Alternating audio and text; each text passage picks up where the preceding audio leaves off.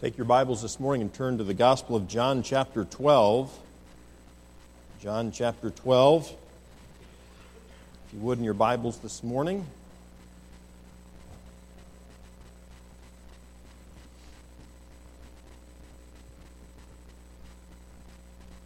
I do want to encourage you to be back tonight, 6 o'clock. Last week we started just a small mini-series on the book of Philemon. It's just one chapter in length, the book of Philemon, just before Hebrews. And so last Sunday night we started that. Tonight will be the middle portion of our study, and next week we'll finish it. So it's just a 3-week quick hitter, very small book. A very interesting book. I'll give you just a synopsis very quickly before we get to our text this morning. But Philemon was a man who owned a slave, and his slave Onesimus ran away. And his slave Onesimus, in running away, and in those days in Rome, for a slave to run away like Onesimus did was punishable by death, beating. Sometimes they would brand the slave. If the owner decided not to press charges, he may be allowed to live. And Onesimus, in running away from his slave owner, Philemon, ran away to the city of Rome where he met the Apostle Paul. And Paul led him to the Lord Jesus Christ. Onesimus believed upon the Lord, was saved. And but he was also guilty of breaking the law of his day. And so Paul sent him back with a letter. The book of Philemon is that letter. And he went back to Philemon. And Paul's message to Philemon was, forgive this man who has wronged you. And it's a message very, though none of us in this room own slaves, none of us in this room are slaves in that sense, as those two men were, the message of the book is forgive and love like Christ loved you. And there's so much application for every single one of us in that small book. So I hope you'll join us tonight. And we'll pick back up where we left off last week. You're in John chapter 12. We're working our way through the book of John. It's a wonderful study.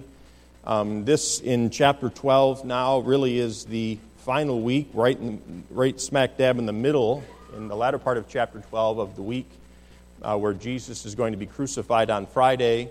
It could be Wednesday or so during this final week of his passion. And he is teaching. We looked last week at his triumphal entry and how while the crowds were crying, Hosanna, save us, it really was more of a save us from the Roman tyranny of our day. Cast off the Romans was really their call. It was kind of akin to, hey, why don't you feed us another meal? Give us what we need for the day, but we're really not interested in who you are as Jesus. We're not really interested in you saving our souls. We're just more interested in what you can do for me today. And that was the attitude. There were some Greeks, you remember, who made the statement, we would see Jesus. We want to see him. We want to know more about him. Who is he? What is his mission? What is he doing? And we looked and studied that last week. And really where we are is in chapter 12 is we're going to see our Lord Jesus Christ's final invitation to Israel. And if I were to give the message title this morning, there could be several. It could be the Lord's final invitation or the Lord's final warning. You could also entitle it, The Day the Light Went Out. And this really was a final warning for the nation of Israel. You know, I think it's true for us today, too, that we ought to receive the light that God is entrusting into our care, that he's giving us while he is giving it. Because, as we'll see, unbelief really has two parts. There is the side of mankind. We have a role to play. We can choose to reject the message of the Lord. We can reject his word. We can even reject Jesus Christ as our personal Savior. But there's another side to unbelief, and that is God's side. And when a person chooses to reject the Lord Jesus Christ as their personal Savior, God can actually seal that decision of unbelief. not ever giving them light again, allowing them to continue in their unbelief. And that is a form of very real judgment, the judgment of Almighty God. And that's where Israel was, and frankly, that's where the Jewish religious leaders were at. They had been rejecting Jesus, rejecting His message, rejecting His person, rejecting what He did. They were enamored by His miracles. They were impressed by His power. I think they were even afraid of Him to a certain degree because they knew that He had the ability to take away their power and their political power from them. So I think they were even scared of Him to some degree. But ultimately they rejected the light, and finally there came a point where God said, I'm not going to give you any more light. And those men to whom rejecting the light they did, God sealing their decision, those men died and went to hell for all of eternity. I want you to look at our text, John chapter 12. I'll begin reading in verse number 35. John 12 and verse number 35. It says this, Then Jesus said unto them, Yet a little while is the light with you. Walk while ye have the light, lest darkness come upon you. For he that walketh in darkness knoweth not whither he goeth. While ye have light, believe in the light, that ye may be the children of light. These things spake Jesus, and departed, and did hide himself from them. But though he had done so many miracles before them, yet they believed not on him. That the saying of Isaiah the prophet might be fulfilled, which he spake, Lord, who hath believed our report, and to whom hath the arm of the Lord been revealed?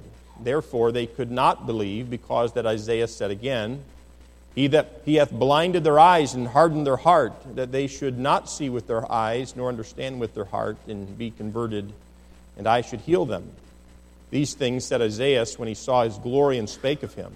Nevertheless, among the chief rulers, and this is a wonderful statement in verse 42, among the chief rulers also many believed on him, but because of the Pharisees they did not confess him, lest they should be put out of the synagogues.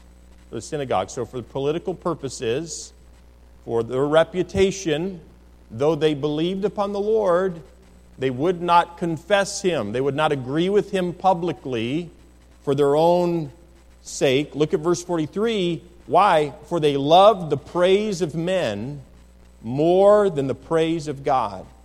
Jesus cried and said, He that believeth on me, believeth not on me, but on him that sent me. And he that seeth me, seeth him that sent me. I am come, a light into the world, that whosoever believeth on me should not abide in darkness. And if any man hear my words and believe not, I judge him not. For I came not to the world to judge, but to save the world. He that rejecteth me and receiveth not my words hath one that judgeth him, the word that I have spoken. The same shall judge him in the last day. For I have not spoken of myself, but the Father which sent me. He gave me a commandment, what I should say and what I should speak, and I know that his commandment is life everlasting. Whatsoever I speak, therefore, even as the Father said unto me, so I speak. My question to you this morning is, what are you doing with the light that God has given to you? What are you doing with the light that God has given to you? Let's pray. Dear Heavenly Father, help us, I pray, as we look at your word this morning. Thank you for safely bringing us here together. Lord, I believe you have in this room exactly the people that you want to be here to hear your word. Father, I pray now that you would speak by your Holy Spirit and by your word. Give us understanding. Lord, I pray that you would soften hearts that are hard, soften stiff necks. Father, I pray that everyone in this room would receive the light that you are giving. Lord, thank you for that light. Give us more, I pray, in Jesus' name. Amen. Now, this is the day, I could say it, when the light went out, at least for the nation of Israel. Now, I'm not saying that God had nothing more for Israel. We know that's not true. The day of Pentecost would come not long after this. And what happened? 3,000 souls were saved on that day. Jewish souls, primarily. The church in Jerusalem was primarily made up of Jewish believers, okay? So it's not that God would not save anybody from the nation of Israel anymore. But in large part, God was setting aside Israel. They had fulfilled his purpose up to this point, and he was going to break them off, so to speak, as Romans chapter 11 talks about, and he was going to graft in a new branch, Gentile believers, to fulfill his will. If you also read in Romans chapter 11, you'll find Paul saying that he himself was of Israel, and that God would indeed save Israel. So it's very clear God has a plan for Israel. But up to this point, Israel had rejected the message. They had rejected the truth over and over and over again. The Word of God came in the form of a man, Jesus. God in human flesh came to Israel. And John says he came unto his own, and his own received him not.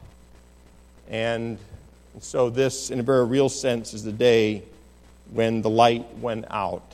I want to notice, beginning in verse number 35, I want to notice God's final call, or Jesus' final call to the people of Israel. Look with me in verses 35 and 36.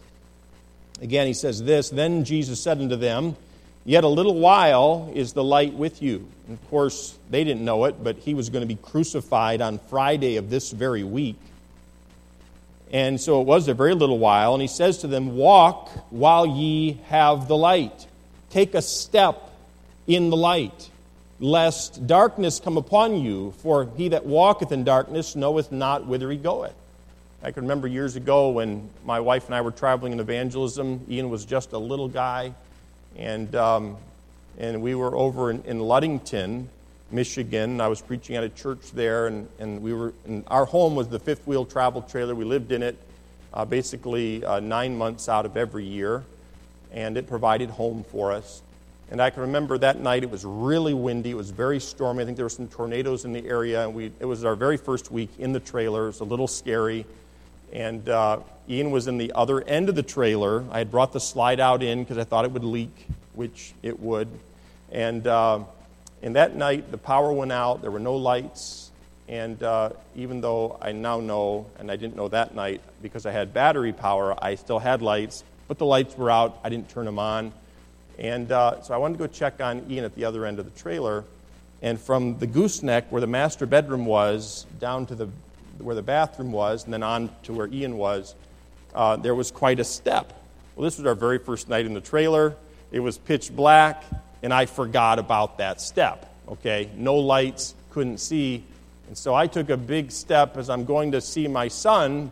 The trailer's being buffeted by the wind, and I just forgot about the step. Well, let me tell you, when you miss a step like that big, I just went right over and landed right on my chest and stomach.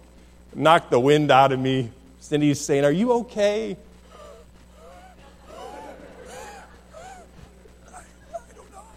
It knocked the wind right out of me. I couldn't see. It was dark. Okay? And that's what Jesus is saying here. He's saying, walk, take a step in the truth while you have the light. Why aren't you taking a step in the direction of truth? The Lord's revealing the truth to you, but you won't take a step. You're balking, like the Apostle Paul maybe, when Jesus asked him, "Why kickest thou against the pricks? Why are you stubbornly planting your feet and seemingly having to be dragged along because you're so stubborn against the truth?" And he speaks to these people, and he says, "Take a step, walk while ye have the light, lest darkness come upon you, for he that walketh in darkness knoweth not whither he goeth." Look at verse 36. "While ye have light, believe in the light, that ye may be the children of light." Because it's not always going to be here, this light. You're not always going to have the opportunity to understand the truth. You're not always going to have the opportunity to see clearly. By the way, when God gives you and me clarity in life on a matter, make the right decision then while you have the light. Because there are times even within a believer's life where you find yourself overwhelmed, maybe by the sin of unbelief, and maybe by hardships from without, and doubting from within, and it's hard to discern what we should do, what decision we should make on a matter. Don't doubt in the darkness what you knew to be true in the light. So when you have the light, when you know something, this is wrong, make the decision to do the right thing. Okay. That's on a more practical level. He's speaking very much doctrinally, but very practically too, because he is the one who's there. He is the light of the world, and they're rejecting the light. These things spake Jesus, and departed, and did hide himself from them. So first of all, I noticed in verses 35 and 36, there's this final call. A final call. We're going to sing a hymn when we close the service later called God's Final Call. God doesn't have to, though he is very long-suffering, God does not owe you and me anything. He does not have to suffer any longer with mankind's rebellion. I think in our culture and in our time today, there is an exaltation of anger. I think I could say it that way. Or even this way, that anger in some way has become some sort of a noble thing. Every one of us has a temper. The fuse is just a little bit different between us, from each one of us. And I think in our culture, somehow anger has become something noble, almost something that is right, or even something that is virtuous. Anger is often justified. We justify our anger, why we lose our temper. Sometimes you may even say to your spouse, "You made me." Okay. There are two in a marriage relationship, but we tend to justify our anger. And I mean anger of a severe nature. And in our culture, it is very severe. Anger that leads to vengeance and even to violence. And it all seems to be justified. Why? Because, well, you've offended me. And so I'm justified to blow my top, lose my temper, maybe even destroy private property, or hurt someone else because someone, somewhere, offended me, said something about me. They belittle me. They don't think highly enough about me as they ought to think. And so that gives me the right, this is our culture thinking, it gives me the right to do whatever I want, to lash out in anger. And in our culture today, it's been legitimized. Hatred, a vicious kind of hostility, retaliation are being expressed all the time in our culture. And I'll tell you what anger is, this kind of anger that I'm talking about. Anger in this way, as I'm speaking of it, is an expression of the wretched condition of the human heart. That's what it is. It's an expression of the wretched condition of the human heart. It's not just, it's not okay. Well, they were hurt, they were offended. No, anger, as I've described it to you this morning, is an expression of the condition of the human heart. And our society may see it as virtuous and may see it as some kind of a freedom of personal rights, but the truth of the matter is, this kind of anger is a fallen reaction, a corrupt reaction of the pride of our sinful natures. In fact, when we act like this, it's actually a demonstration of how unlike God we really are. Well, I've been offended. You know what they did? They messed this up. They didn't do what I said. Recently, I had to gather all four of my children together into one room and say, "Hey, I need you to forgive your daddy. I was wrong for how I responded to you." They were all in the room. "I was wrong. Will you forgive me?" And Tori led off, and she just came right over and put her arms around my neck and gave me a big hug. And it was like one big mass group hug. I say that to say this: we all struggle with reacting the wrong way in situations. You know what? I was offended because they hadn't obeyed me and what I told them to do. They offended me. They despised my word. They belittled what I had told them, and it offended me. How dare my children disobey me? Isn't it awful, though? Do you see the pride there? See how wicked and nasty it is? And you see, we all when we lose it like that, or lose our temper, or say something, and we all lose it in different ways. Some are blower-uppers, some are simmerers, whatever. Wherever you are, some of you lash out. You can just slice and dice. They used to sell like this special thing. You could just chop up the vegetables so fast. Some of you are like that. I can't remember the name, but that should be your nickname. You can just slice and dice people up. You've got a tongue that's amazing. And your mind, when you get angry, boy, look out, everybody else in the room. You can lay everybody out. What are you looking at? That's you. But this anger, it comes out of pride. This anger is ungodly. It's not godly. It's the opposite of God. God is compassionate. He is forgiving. He's gracious. He's merciful. He's long-suffering. He's slow to anger, the Bible says. He's astonishingly patient. God is the one who's been offended by every sin. Every sin has offended him. God is offended by everyone all the time. God is offended in an incalculable way, in an inconceivable way beyond our comprehension. God is the one who's absolutely holy, who's never done anything wrong. He's the one who's offended by every violation of His word, every violation of His law, of His nature, of His name. And that's what makes His patience so amazing. In Genesis chapter 2 and verse 17, you remember, the Bible says, "But of the tree of the knowledge of good and evil, thou shalt not eat of it, for in the day that thou eatest thereof, thou shalt surely die." And Adam and Eve, what'd they do? They ate. They disobeyed God. And how long did Adam live after he disobeyed God's word and violated God's character? He lived 930 years. Now God had said, "In the day that thou eatest thereof, thou shalt surely die." And they did. They died spiritually. Frankly, they deserved to die physically too. But just to illustrate how long-suffering our God is when mankind sins against Him, God let Adam live for 930 years.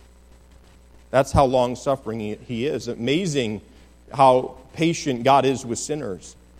God said, "I'm going to destroy the world with a flood," but before the destruction came, God established a preacher by the name of Noah, who was a preacher of righteousness, and he preached judgment, and he called people to repentance for 120 years.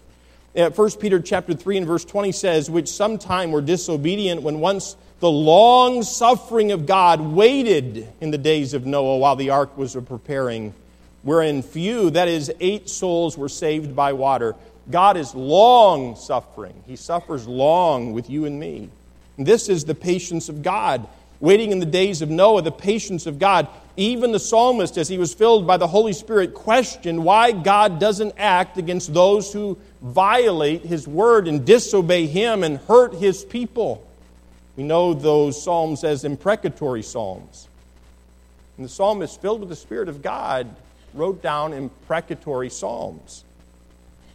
And the psalms, those imprecatory psalms, call on God to judge the wicked, to punish the wicked, even to slay the wicked. And the psalmist always wants to uphold the glory of God and honor God's name and honor the Lord. And he wonders as he cries out in his worship, "How, God, can you allow the wicked to prosper? How can you allow your name to be dishonored? How much longer will you put up with this, God?" And so he prays for God's vengeance on his enemies. And the psalmist looked at the dire situation among his own people and how the enemies of God were encroaching from the outside. And he says, "How long, Lord? How much longer, God? How can you be so patient?" When we look to the book of Revelation in the future, that future time called the Great Tribulation, when the judgment begins to be wrought by God in the world, and there are some people who are dying martyrs' deaths, and people who are suffering in inconceivable ways, I think. And yet there are some people who have died because they love the Lord, and from heaven they cry out saying, "How long, God? How long, Lord? How long will you allow these people to rebel against you, to take your name in vain, to reject the truth. It always seems that the judgment of God is delayed. Of course, Paul says in Romans chapter 2 that the forbearance and patience of God is actually meant to lead people to repentance. And you and I have experienced that, where we were doing the wrong thing, and frankly, God could have just responded. But instead, what has He done with you and me? What has He done? He's been patient. Sometimes He'll even allow us to go down that path for a while. And He'll bring guilt and shame, conviction of the Spirit of God, conviction of conscience into your life and to mine. He's holy, He's just, He's righteous. We've offended Him. We knew better. And still, what has He done? He gives mercy. He suffers long with us. This is the patience and the mercy of God. In Psalm 78 and verse 38, it says this, "But He," speaking of God, "being full of compassion, forgave their iniquity and destroyed them not. Yea, many a time turned He His anger away and did not stir up all His wrath." Many a time did He suffer long, over and over and over and over and over again, even in our own lives. And that was true for the world for 1,000 years before the flood, and it was true for Israel for centuries before the Babylonian captivity. For centuries, Israel had been rejecting the truth. For centuries, they'd been killing the prophets. For centuries, they've been saying no to the truth, the messengers of God.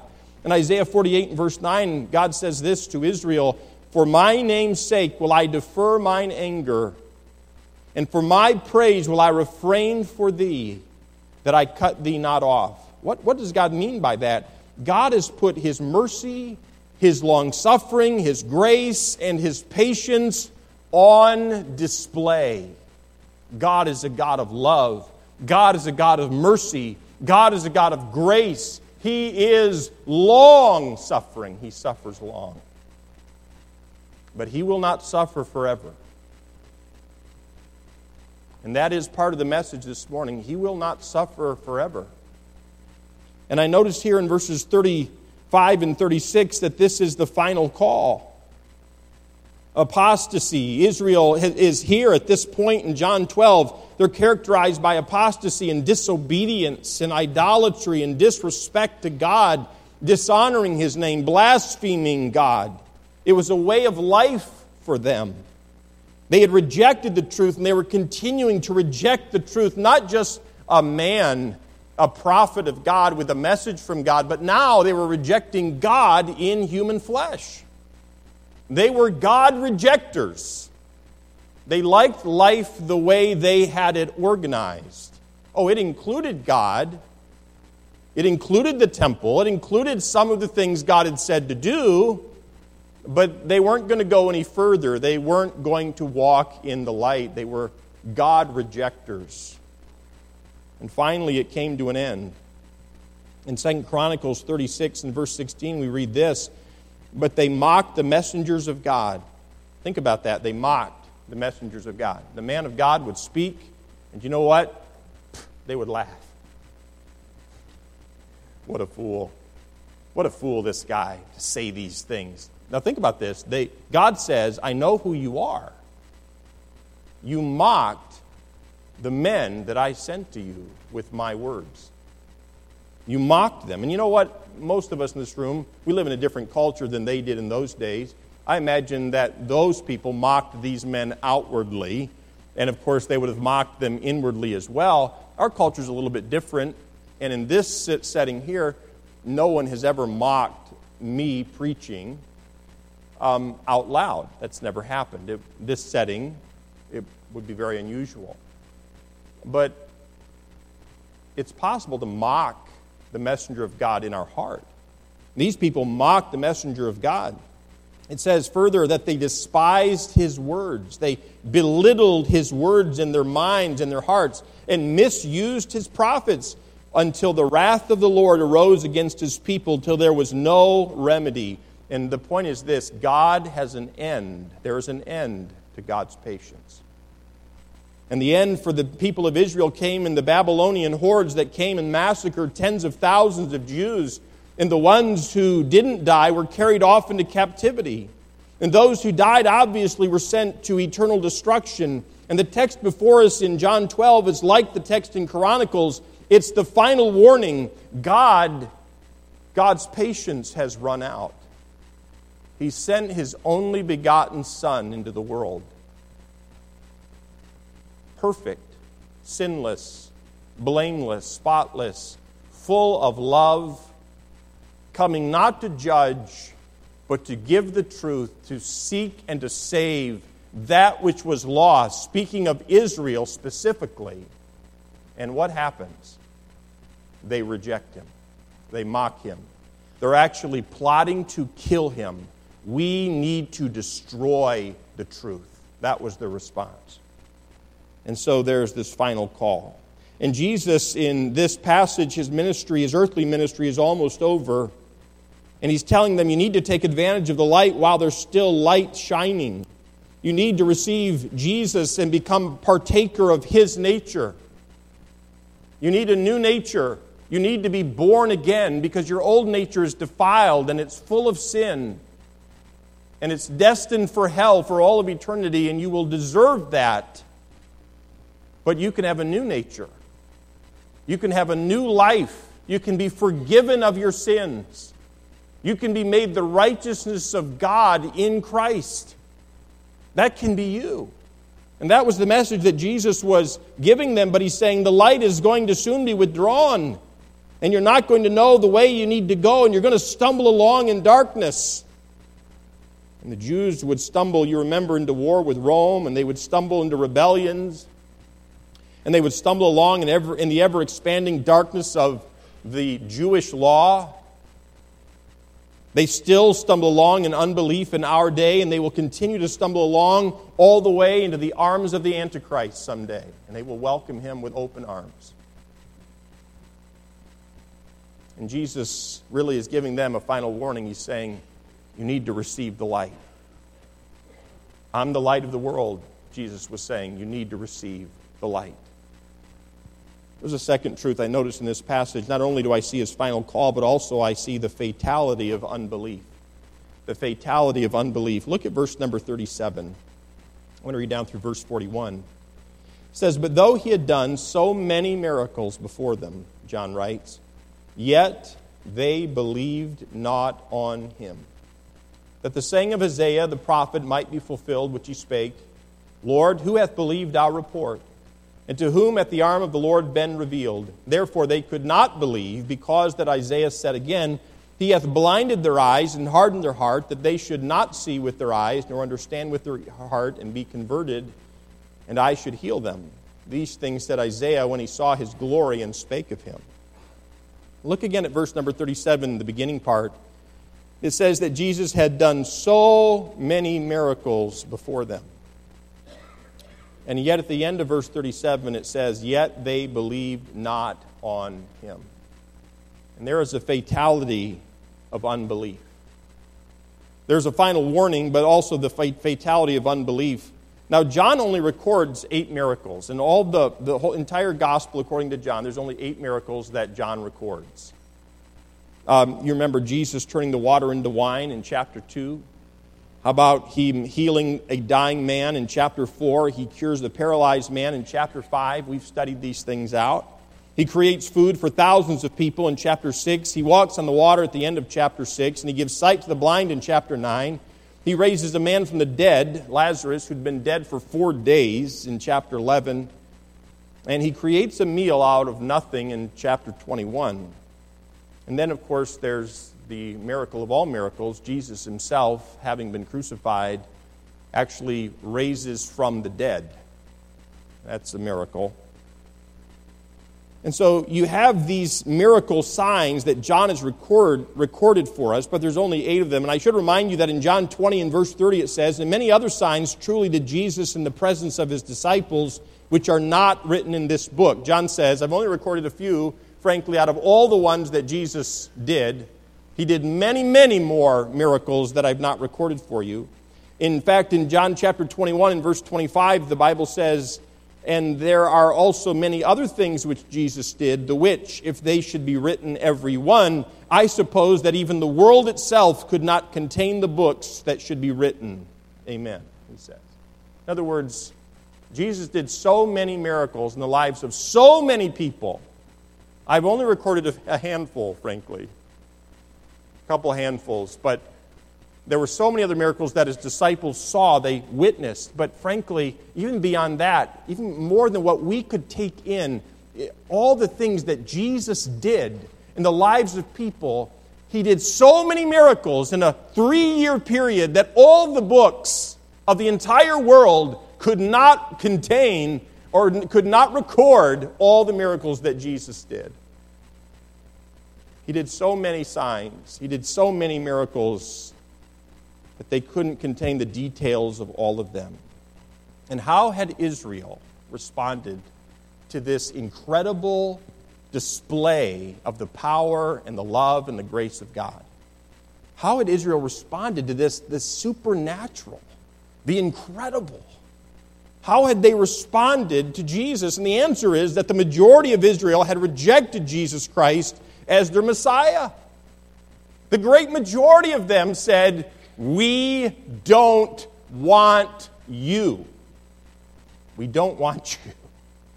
Not who you are." Oh, they were enamored with his miracles. Remember, thousands of people clamoring to be close to him, to see what he's going to do. They were enamored by his power. They are amazed by his works, sure, but they rejected his word.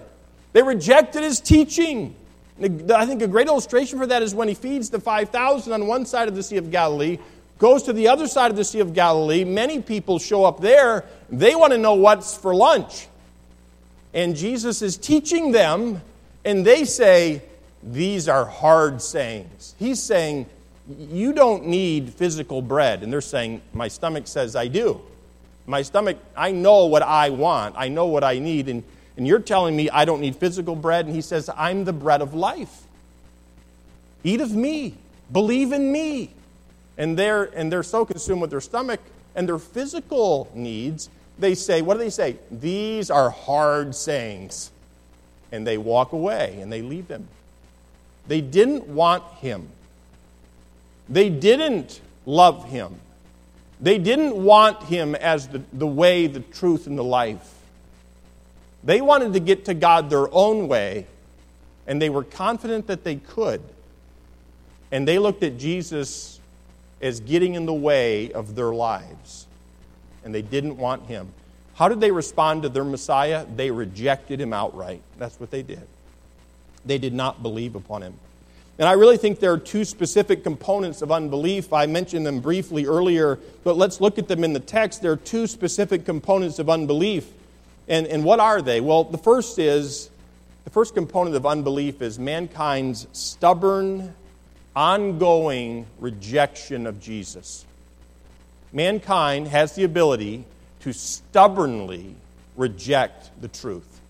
Now, that was true for the people of Israel, and that's true for you and for me, by the way. And most of us here this morning have received the Lord Jesus Christ as our personal Savior. Heaven is our home. We're in no danger of death or hell in that sense. But even those of us who are saved can stubbornly persist in disobedience to the truth. We can defend our behavior. We can defend our thoughts. We can defend the way we live, what we do. And God gives us this. He has given us so much, and He's made us stewards of so many things. Circumstances that He puts us in. He gives us the opportunity to respond to those circumstances. How are we going to respond?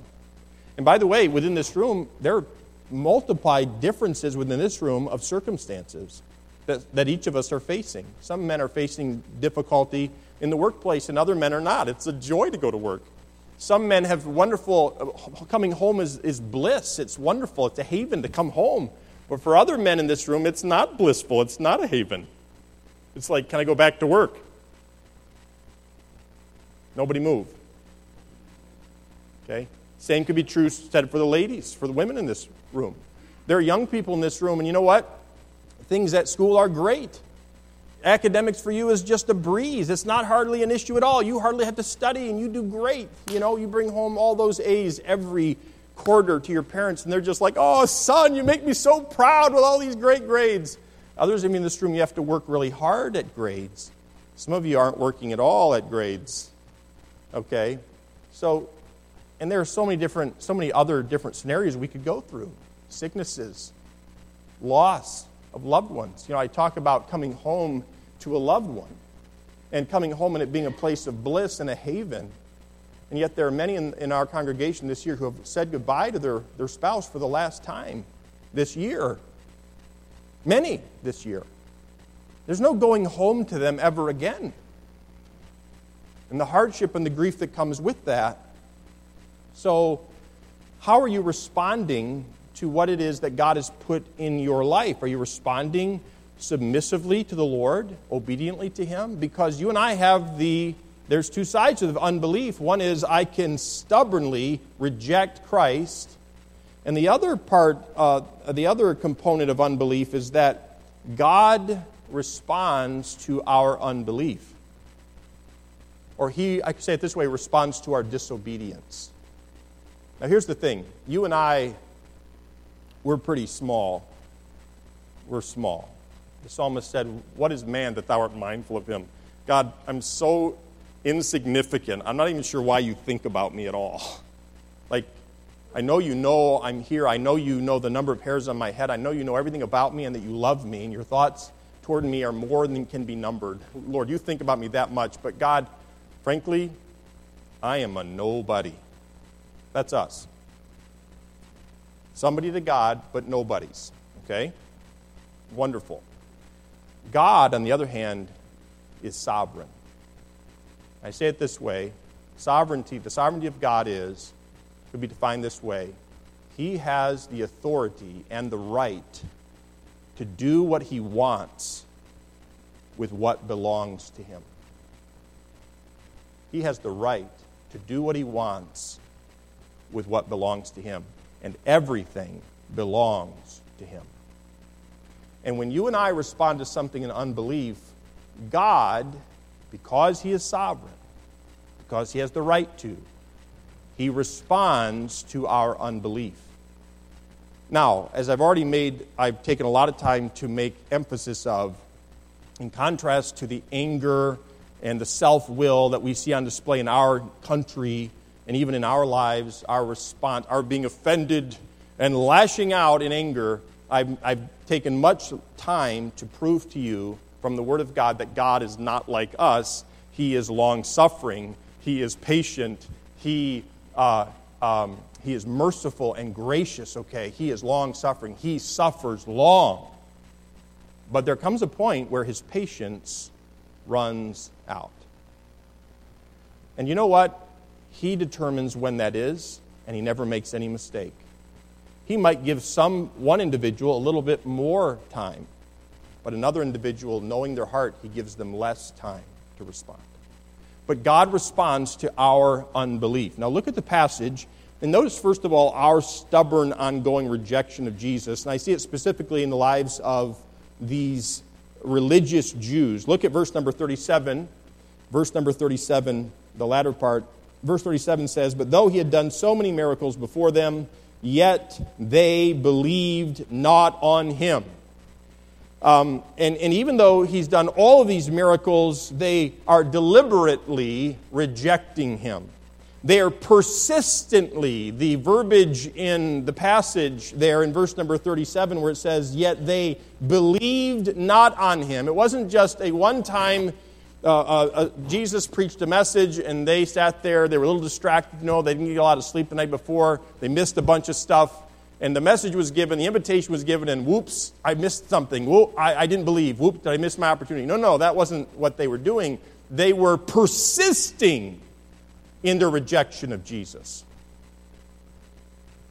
They were persistent. He would speak, He would give truth, and they consistently said no to Him. They consistently and persistently said no to him. Stubbornly, they did everything they could to destroy the credentials of Jesus. Now, nobody in this room that I know of has done anything openly to destroy Jesus. No one in this room that I know of has ever said bad things about Jesus. Most of us in this room have probably never said outwardly and openly to anyone, I don't believe in Jesus. Now, I imagine there are some in this room who have said that. But I know that all of us, at different times in our lives, when the truth has been given to us on a certain area of our lives, have been stubborn or persisted in our disobedience even when the light of the Word of God was given. And that's the warning. Don't continue to persistently and stubbornly reject the truth. You know, the ministry of Jesus on earth, his earthly ministry, was extraordinary. It was incredible. It was like nothing this world has ever seen. It's almost, I think it's beyond our ability to grasp and fathom how incredible Jesus' ministry was. He performed miracle after miracle, day after day. He demonstrated his deity in countless ways. He showed his power over the forces of nature. He tells the storm to stop. Who does that? Peace, be still. None of us have that ability. He demonstrated his power over all kinds of sickness and disability. Guy hasn't been able to see his entire life. Spit and mud. Go home and try it. You and I can't do anything with that. Jesus makes a man who hasn't been able to see his entire life to see. A man who hasn't been able to walk. He shows up at a man after a man has been dead 4 days and buried 4 days. Jesus shows up and he says, roll the stone away. And Martha says, whoa, by now he stinketh, Lord. Now, you could have, but not now. Jesus says, roll the stone away. Lazarus, come forth. And Lazarus came out of the tomb. Jesus, the one who created heavens and all the heavens and the earth in 6 days by the words of his mouth. I struggle with the words of my mouth to even get my children to obey, to mix the chocolate with the milk for chocolate milk. That's the amount of power I've got with my words. Jesus spoke, and heavens and earth, and scientists to this day scramble to try to comprehend the complexity of this world and this universe. Telescopes are developed, further reaching out even. Oh, it turns out stars do make noise. There's other galaxies. We can't count them all. He spoke them into existence. He displayed all kinds of power over evil spirits and even death itself, but in the face of the undeniable truth, they willfully chose to reject, and they tried to even cover up the evidence. What am I talking about here? We're talking about the fatality of unbelief. What we see on display here is this stubborn, ongoing rejection of Jesus. Look back to chapter 3 for just a moment in John. Chapter 3, look back to verse number 1. And I want you to see this because, we're reading the gospel of Jesus according to John. And we'd say, well, of course, John says these things. But what about the people who rejected him? I mean, they had something else to say, right? They didn't believe. You're right, they didn't believe, but they could not deny the power of God in Jesus' life. Look at chapter 3 and verse 1. And here we have Nicodemus before he was saved, and he's a Pharisee, very religious man. Look what he says in verse 1. Therefore, was a man of the Pharisees named Nicodemus, a ruler of the Jews. The same came to Jesus by night and said unto him, Rabbi, teacher, we know that thou art a teacher come from God, for no man can do these miracles that thou doest except God be with him. Nicodemus was unsaved in the first couple, in chapter 3 of John. Unsaved. He was not a believer in Jesus. But he speaks for himself in this passage and for the other religious leaders who denied Jesus, who didn't believe in him as God, didn't believe in him as the Messiah. Nicodemus, as an unsaved man, says, we know you've come from God because no man can do these miracles unless God be doing it. We know this. This is an unsaved man. No one ever denied his miracles. They were undeniable. Look back, if you would, I think it's chapter 11. Go there. John chapter 11. I want you to look at another passage just briefly. John chapter 11, look at verse 47.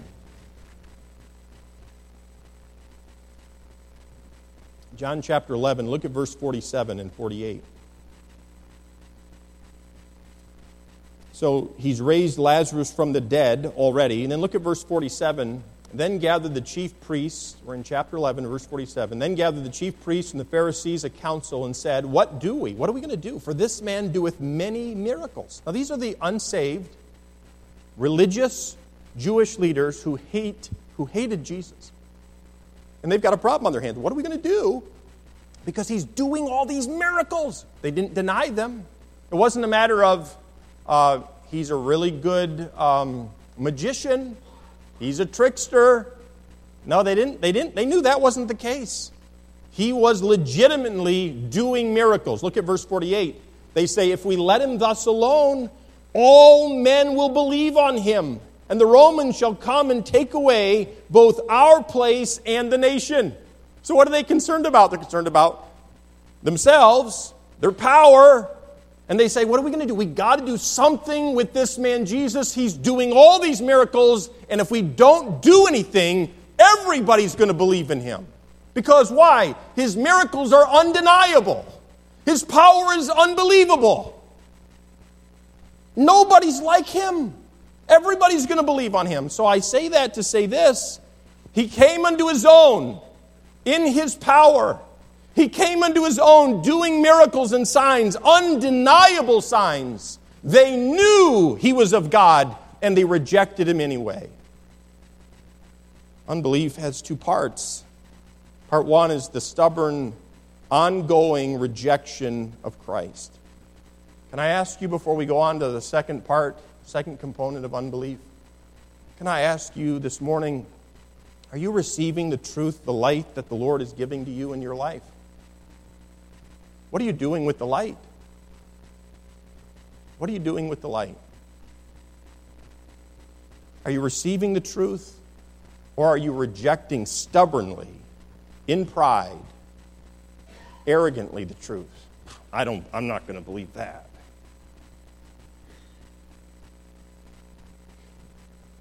He came unto his own, and he basically said, I'm the bread of life. Not basically, he said, I am the bread of life.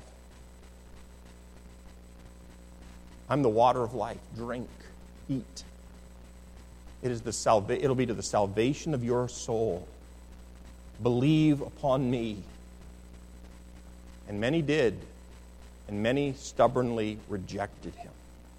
Second component of unbelief is the sovereign response of God. Look at verse number 38.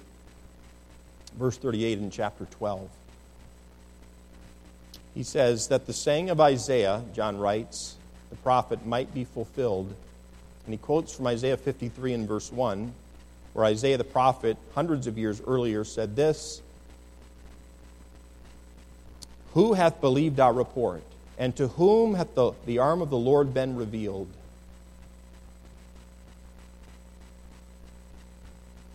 In Psalm 8 in verse 3, it says that the heavens were merely the works of God's fingers. In Exodus 32, it tells us that God's deliverance of his people out of Egypt, over 1 million people out of Egypt, out of the slavery and bondage of Egypt, was the work of his mighty hand. And in contrast to the works of God's fingers, just the works of his fingers, the sun, the stars, the moon, just the works of his fingers. The deliverance of Israel with his mighty hand. In contrast to those miracles, John records, and Isaiah had prophesied, that Jesus would be the demonstration of God's arm. In other words, you have the works of God's fingers, you have the work of his hand, delivering Israel, but then you have the demonstration. You want more power than that? It would be the Messiah coming. That's what Jesus was. Great power, great glory. But the Jews had dismissed the mighty working of God. Look at verse 39 in our text. Therefore, they could not believe, because that Isaiah said again, and he quotes now from chapter 6 of Isaiah, He hath blinded their eyes and hardened their heart, that they should not see with their eyes, nor understand with their heart, and be converted, and I should heal them. These things said Isaiah when he saw his glory and spake of him. You know, when a person starts to resist the light, something begins to change within that person. And he comes to the place, ultimately, if he persists in his unbelief, that person will come to the place where he cannot believe. Do you hear me? Now, he's speaking primarily to folks who are unsaved. Specifically, he's speaking to people who are unsaved. And by the way, Mom and Dad, and all 4 of my children have professed, they have made professions of faith in Christ.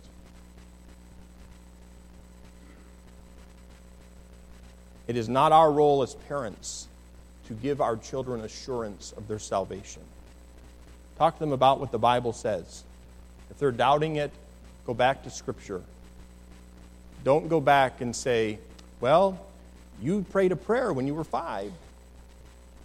When your son or your daughter stands before the Lord Jesus Christ someday, God Almighty, He's not going to say, oh, where's your mom? Or where's your dad to help me with my decision? The decision will be made. It will be done. For a person to be saved from death and hell and from sin today requires that a person believe upon the name of the Lord Jesus Christ. And we would like to solace ourselves and comfort ourselves as parents with, well, you know what? They prayed a prayer. And you know what? I think we'd be better off just to go home and cry and cry and cry and say, oh, God, I don't know about my son. I don't know about my daughter. I'm not seeing any evidence in their life at all that they love you or love your word. God, would you please be merciful to them? God, would you please suffer long with them? God, help me to know what I ought to say and when I ought to say it and what I shouldn't say. You see what I'm saying? Let's be honest. But there's something that happens to a person who begins to resist the light. There's something that begins to change within them, and ultimately they come to the place where they cannot believe. Now, God gives people the privilege of believing, of choosing. But ultimately, He is the one. He is the one who says, you will not have any more opportunity. I've given you the light. You've rejected the light. And he quotes from Isaiah there in verse number 40, He, God, hath blinded their eyes. God hath hardened their heart, that they should not see with their eyes, nor understand with their heart, and be converted, and I should heal them. I've given you the light. You have said no to me so many times. And now I'm making a decision for you. You will not have the opportunity anymore. This is a scary thing, frankly. God permits spiritual blindness to come upon the people who do not take the truth seriously. I don't have time, but we could go to Matthew chapter 13, and Jesus says the same thing. And again in Mark chapter 4, in Acts chapter 28, it's said again in Romans chapter 11. I'm going to read from Romans chapter 11 just briefly. The same thing is being said. Romans chapter 11, verse 8 says this, according as it is written, God hath given them the spirit of slumber, eyes that they should not see, and ears that they should not hear, unto this day. Paul talks about the nation of Israel. Why? Because they would not believe. And God made it so that they could not believe. This is His judgment. This is the judgment of Almighty God. And I tell you again, as we might sit here and say, well, how dare he? How could God do that? He is sovereign. He has the right to do what he wants with what belongs to him.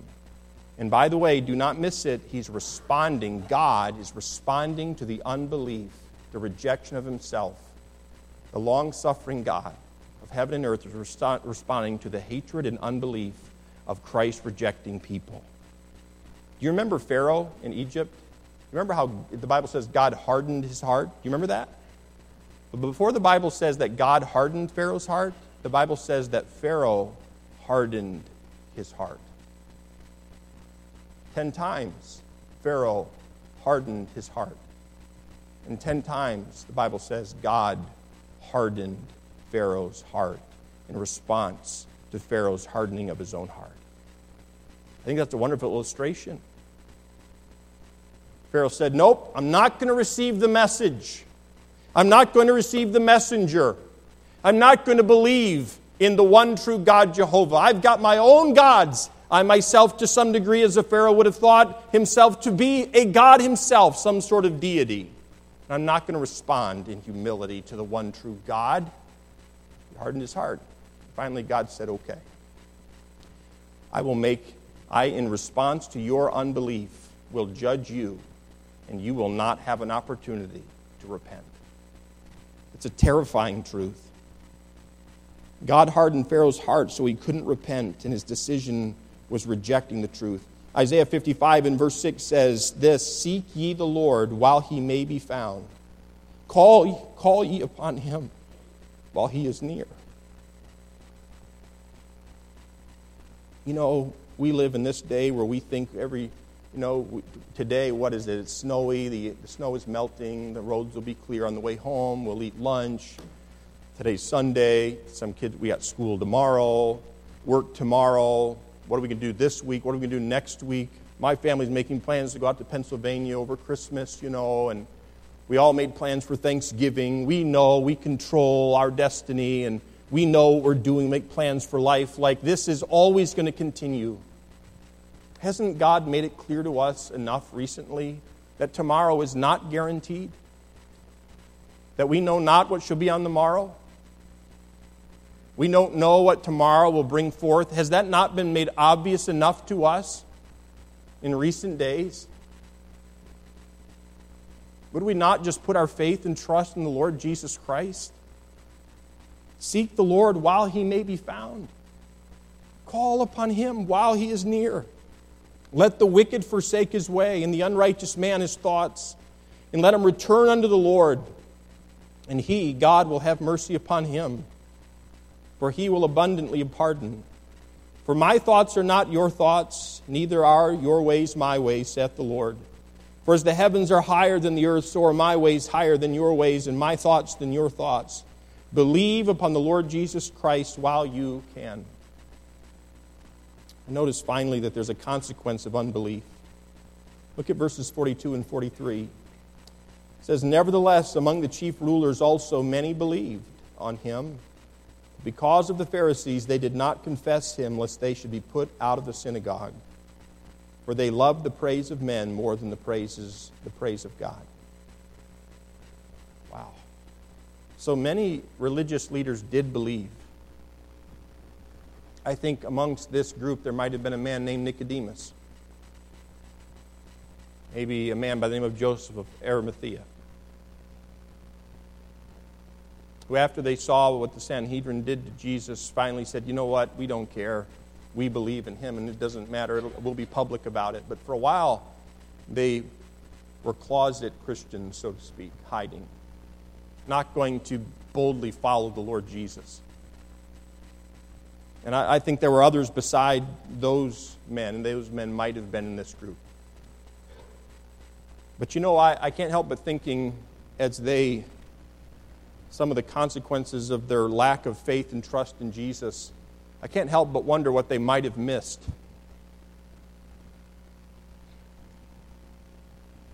I wonder if they'd been in the upper room with Jesus the night that he was betrayed. I I wonder what conversations they could have had with him and the things that they could have learned from the Lord in human flesh talking to them.